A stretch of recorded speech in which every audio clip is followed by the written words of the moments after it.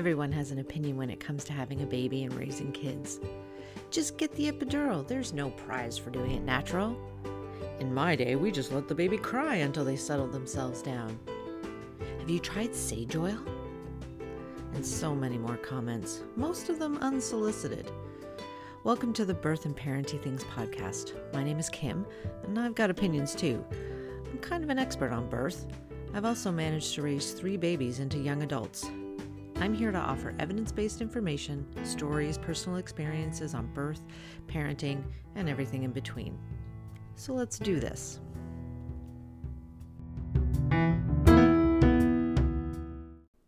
Hey there. Good morning, good afternoon, good evening. I don't know when you listen to this. How is everybody doing? Things are crazy right now. The world is starting to open up. Numbers are falling. We're venturing forth out into the world. We're getting vaccinated. So much is going on.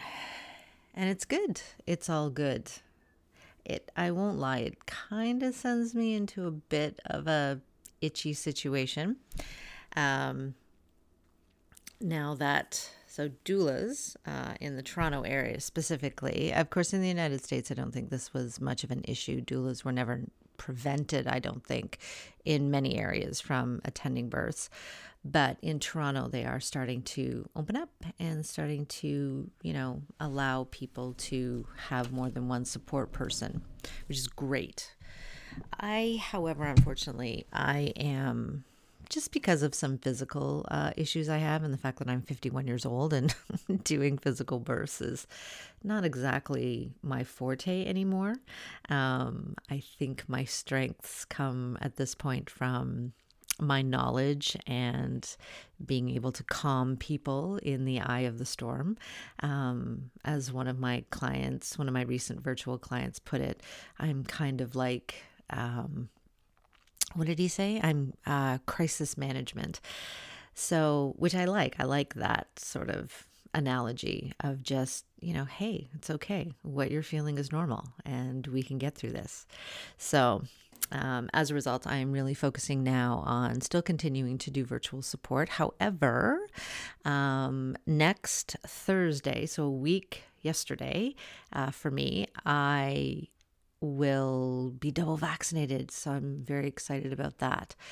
And at that point, I will probably start doing in-person postpartum visits, particularly for breastfeeding support, chest feeding support, because I think it's helpful. So my virtual birthing support will, in another couple weeks, move forward into virtual support for the labor, for pre-labor, the labor, but then offer 1 to 2 in-person visits. So I'm very excited about that. I get to see birthing parents again and babies. Get to see babies. I did an in-person visit last week for someone who was having some issues with feeding. And it was really nice to be able to see somebody in person. I will admit my anxiety was over the top, but I knew they were double vaccinated. They were both doctors, and they were, I know, taking things extremely seriously. So they were double vaccinated. I was single vaccinated. We all wore masks. I kept my distance. I did not stay very long, but hopefully managed to help. So getting updates that things are going well. So I'm happy about that. What else is new? Well, I might as well say it here because this will be released today, but I only have 6 listeners, so who cares? I have a launch starting of a new program that you can, it's not a podcast, it's a visual class, that workshop that you can take on infant care. So I'm currently filming and putting that together, and I'm very excited to launch that. It'll basically be an infant care class that you can take self-paced. So watch, whatever section you want, depending on what you want to learn. And it will cover what's it going to cover? I'm in the middle of filming it right now. Crying, dressing baby, what they will look like, that incredible sleep that we always miss, and how to manage that. So I'm very excited to put that together. It's going to launch on July 26th, so I will post about that. You can follow my posts and Instagram, Toronto Doula Group, and of course on Facebook at Toronto Doula Group. And I think that's about it so far. So, yeah. So I thought today I'd talk about how to make, I don't know why I keep saying how to make a hospital birth feel less clinical. Because I think right now, the way hospital births are being done, they tend to be quite clinical. I mean, I think up until this point, we've been trying to make them as comfortable as possible with, nice birthing rooms and wood cabinets and all of that stuff, making the room look less like a hospital room. But of course, with the pandemic and hospital staff walking around, in full PPE and face shields and all of that stuff, it does make things a little bit more medically. So I thought I'd talk about ways that you can help sort of make the birth at a hospital less medically and maybe a little bit more comfortable. So very important, I think, leading up to the labor itself and for the labor, especially early labor and once you get to the hospital, is using some mental relaxation exercises. So definitely hypnobirthing has some stuff in it, which I talked about in a previous podcast. Hypnobirthing, there's certainly Headspace, Calm, things like that have, relaxation, guided imagery, things like that, which can be, really comfortable to listen to and kind of keep you in a good zone and a good place without, causing things to be too stressful for you. So definitely consider looking into various, actually, I probably need to write that down. I think I can probably record some for future use. Anyways, my brain is constantly turning right now. What about wearing your own clothes? So I think one thing that happens when we get into the triage area or we get into the hospital itself, they kind of put you into a uniform, right? They say, here's the blue gown, get into that, and we'll get things ready for you. But that hospital gown, there's no law that says you have to wear it, right? You don't have to wear the blue gown. If you're more comfortable in your own clothing, then you should wear your own clothing. If that's going to, sometimes, I can't remember the study itself, but there was a study done a while ago, but it wasn't an awesome study, but it really makes you think that putting that blue gown on from a psychological standpoint kind of puts your mindset into the idea of being a patient. You're in a hospital, you're a patient now, and you're sick. But having a baby is the one time you're going to come to the hospital when, for the most part, you're not actually sick. You're just having a baby. Yes, obviously, there are going to be situations where, you are not doing well. But for the most part, when you go to a hospital to have a baby, you're just having a baby. There's nothing sort of, illness-wise surrounding you.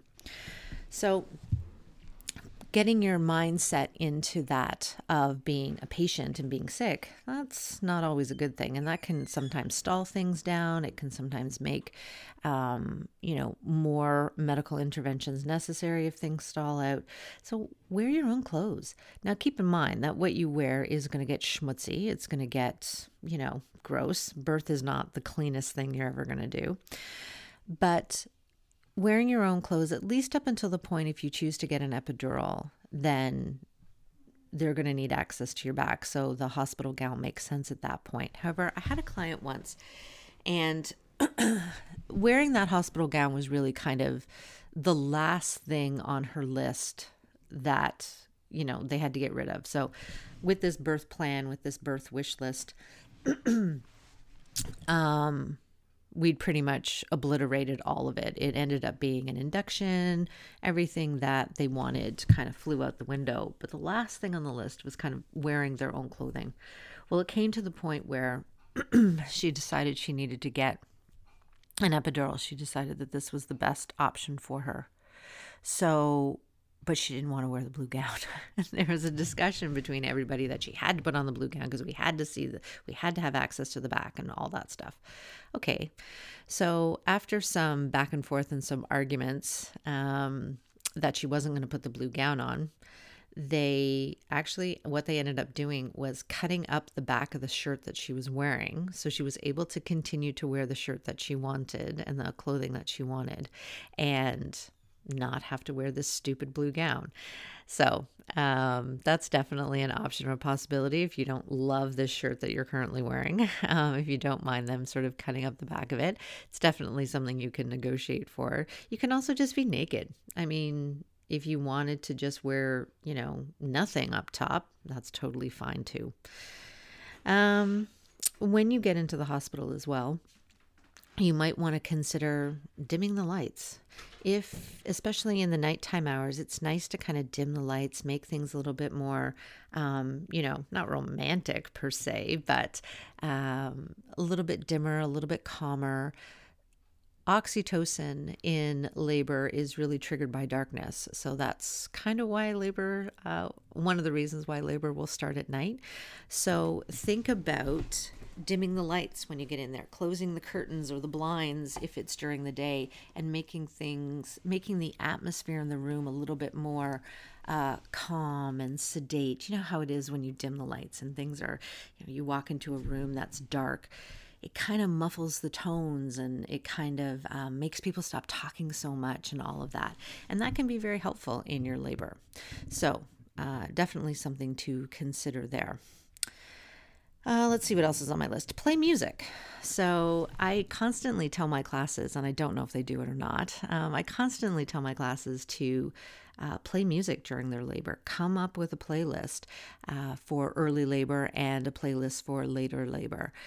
Music can set an atmosphere. Music can create an atmosphere in the room, not just for the birthing parent, but for everybody. So if you get into labor and things are, not necessarily too exciting, and you want to be mobile and moving around, try to have a playlist that has some more upbeat, dancey music that, invokes memories and, happy memories and happy connotations for you. But that's going to keep your body moving and keep you energized and whatnot. You know how music can do that. Or when things are a little bit more intense, when things are a little bit more quiet, try music that's more sedate and more, not quite so exciting. That again can create an atmosphere in the room. But again, we want to invoke from that music happy memories and calm situations and things like that. So not music that's going to make you cry because it's sad, but music that, invokes memories of happy times and things like that. I had a client once who they had created a couple playlists, and during the actual pushing stage, at one point, the music was kind of in the background. It wasn't really loud or anything, but the music was being played and you could hear it. It just wasn't sort of taking center stage. And at one point, the client stopped pushing, listened for a second, and realized the song that was playing rolled her eyes and then proceeded to push her baby out. The song that she heard that her baby was born to was Billy Idol's White Wedding. So that probably wasn't on the plan, but it definitely tells a story for afterwards. Let's see what else we got. What about if your hospital has in-room showers or tubs? Why not hang out in there? If you do not have an epidural and are not sort of tied to the bed or tied to a machine with continuous fetal monitoring, go into the bathroom and turn the lights down and, get into the tub or get into the shower. You can also bring not obviously real candles, but you can bring, those fake candles that are run by batteries and whatnot, and, set those up in the bathroom. And again, turn the lights off, turn the candles on, and just be in the water. That can be really, really wonderful and calming and relaxing. A hot bath or a hot shower is very relaxing. Let's see what else we got. So even if you are sort of tied to the machines, or not that you have an epidural, but maybe you're on Pitocin or things like that, and you have to be continuously fetal monitored, don't labor in the bed. If you don't have an epidural, just because you're continuously fetal monitored or you have Pitocin, that doesn't mean you have to lie down in bed. You can be outside the bed. You can be sitting on the ball. You can be slow dancing next to the machine. The cords are actually quite long. And some hospitals actually have what are called telemetry machines or wireless monitoring systems. Ask for one of those and see if they have one of those. Just because things are becoming medical doesn't mean you actually have to get into the hospital bed and sit and wait, especially if you don't have an epidural. That can make things even worse. So get out of the bed, labor outside the bed, sit in a chair beside the monitors. Be off the monitors for a certain period of time. Negotiate for yourself to be off the monitors for a certain period of time.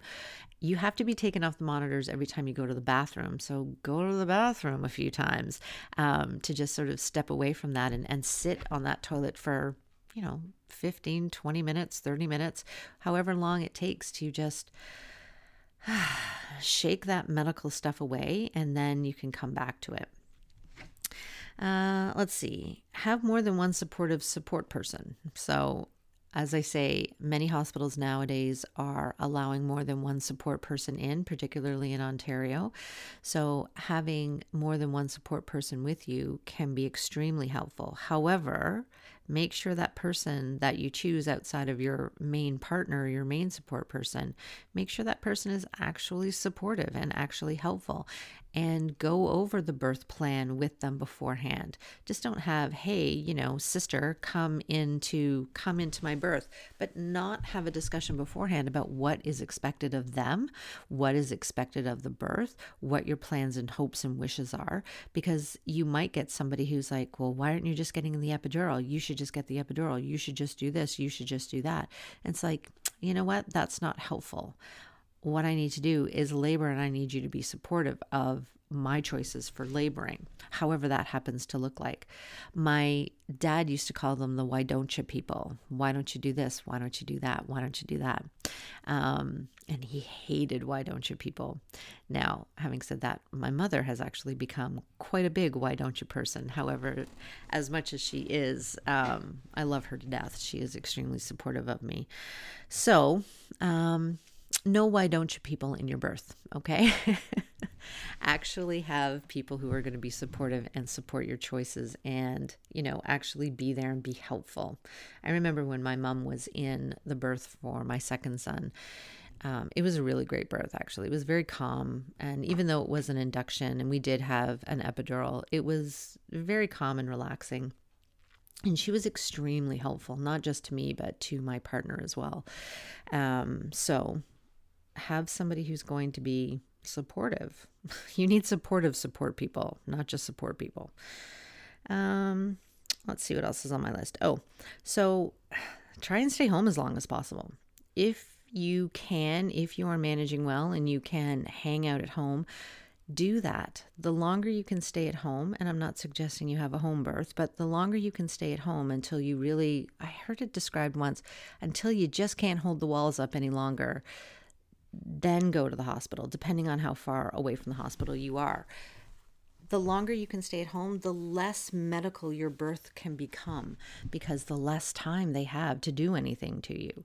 So I know this makes it sound like I think hospitals are bad places. I 100% do not. I actually feel, for me, laboring in a hospital and birthing in a hospital is my go-to choice. I know I'm a doula and I'm supposed to be like all pro natural birth, air quotes, and home birth and all that stuff. I'm actually not.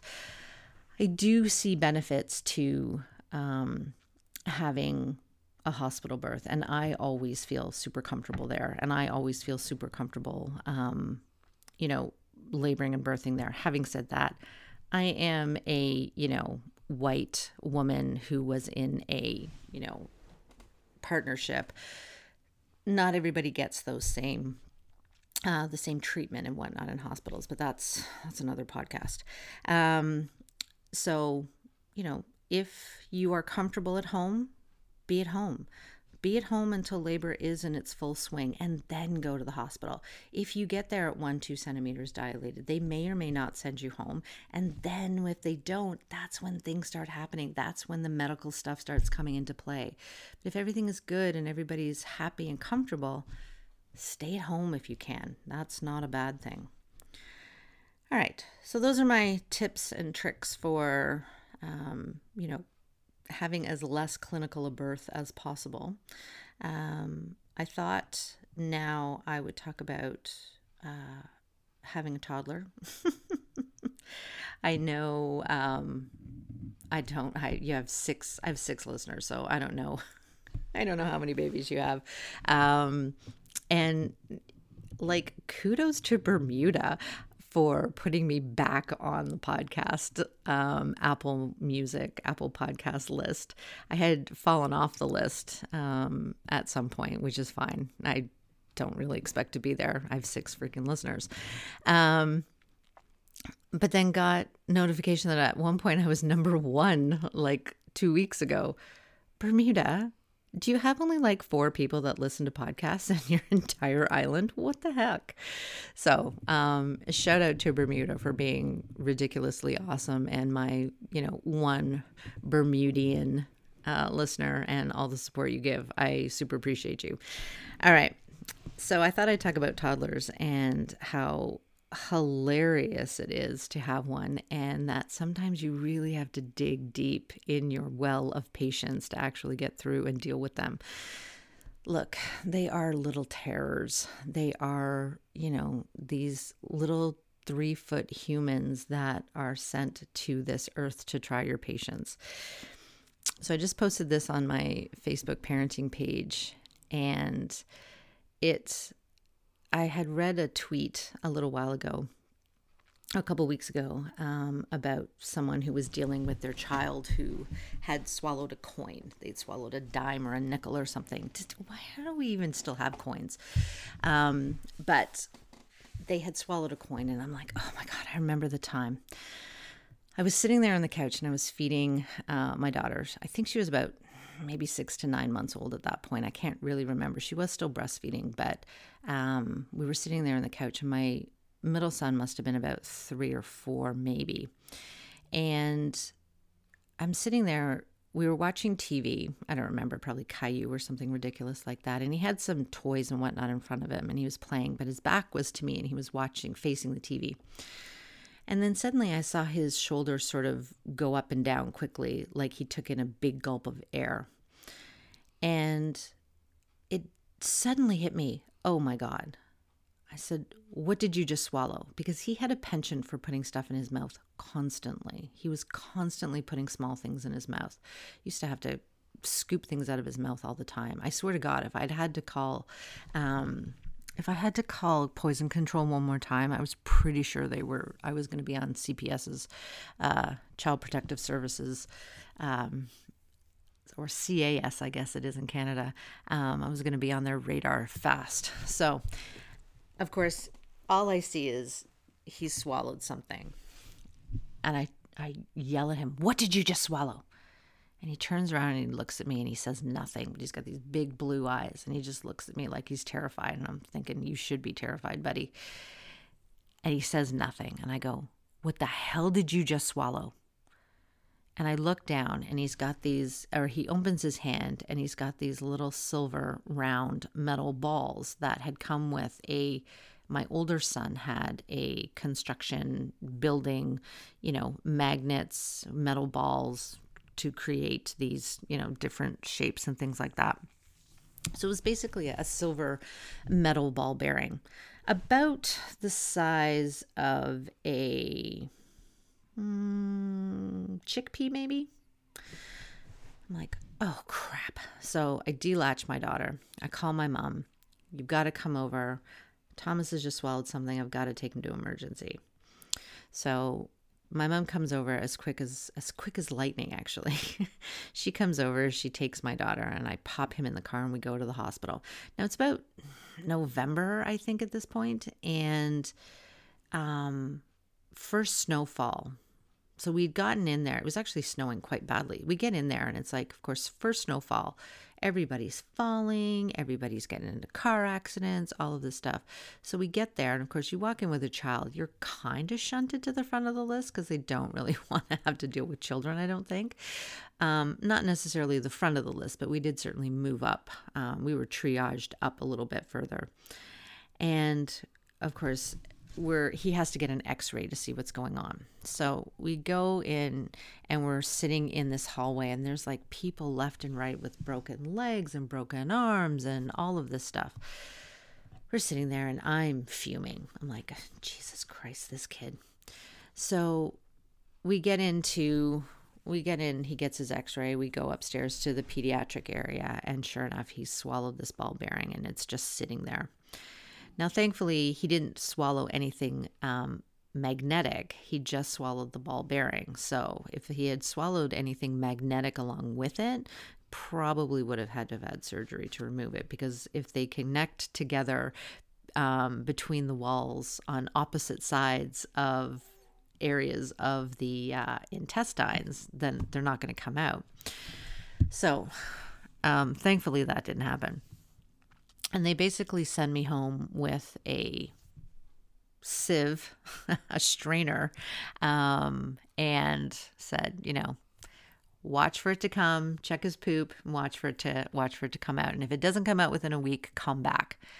I'm like, oh God, here I am now. I'm dealing with a daughter who's in diapers, and now I'm having to deal with a 3 and 4-year-old who's in essence potty trained, and have to follow and watch his poop. So shoot me now. A week goes by. I'm checking poop. I'm literally up to my elbows in poop at this point. And nothing. Okay, great. So we go back to the hospital. We have an appointment 1 week later. We go back to the hospital and we go for an x-ray. And we get there, but they're having a problem with the system, so they can't send the results up to the pediatric area. Okay, fine. But the guy said to the technician, it's going to take a couple of hours to get up there. We're working on it. We're doing our best. But tell the doctor, I've seen and he was not just the technician. I think he was actually the radiologist. He said, look, tell them that I've seen the x-ray and that your son is about to make a deposit, probably the next time he goes to the bathroom. I'm like, okay. So we go up, we tell them that, and they're like, okay, go home. If in a few days, again, it still doesn't come out, then call us back. So sure enough, and we've been at the hospital for freaking hours. Sure enough, we get home. He goes directly into the bathroom, poops, and there's the ball bearing. I'm like, oh my God, you couldn't have done this poop like before we left for the appointment? But no.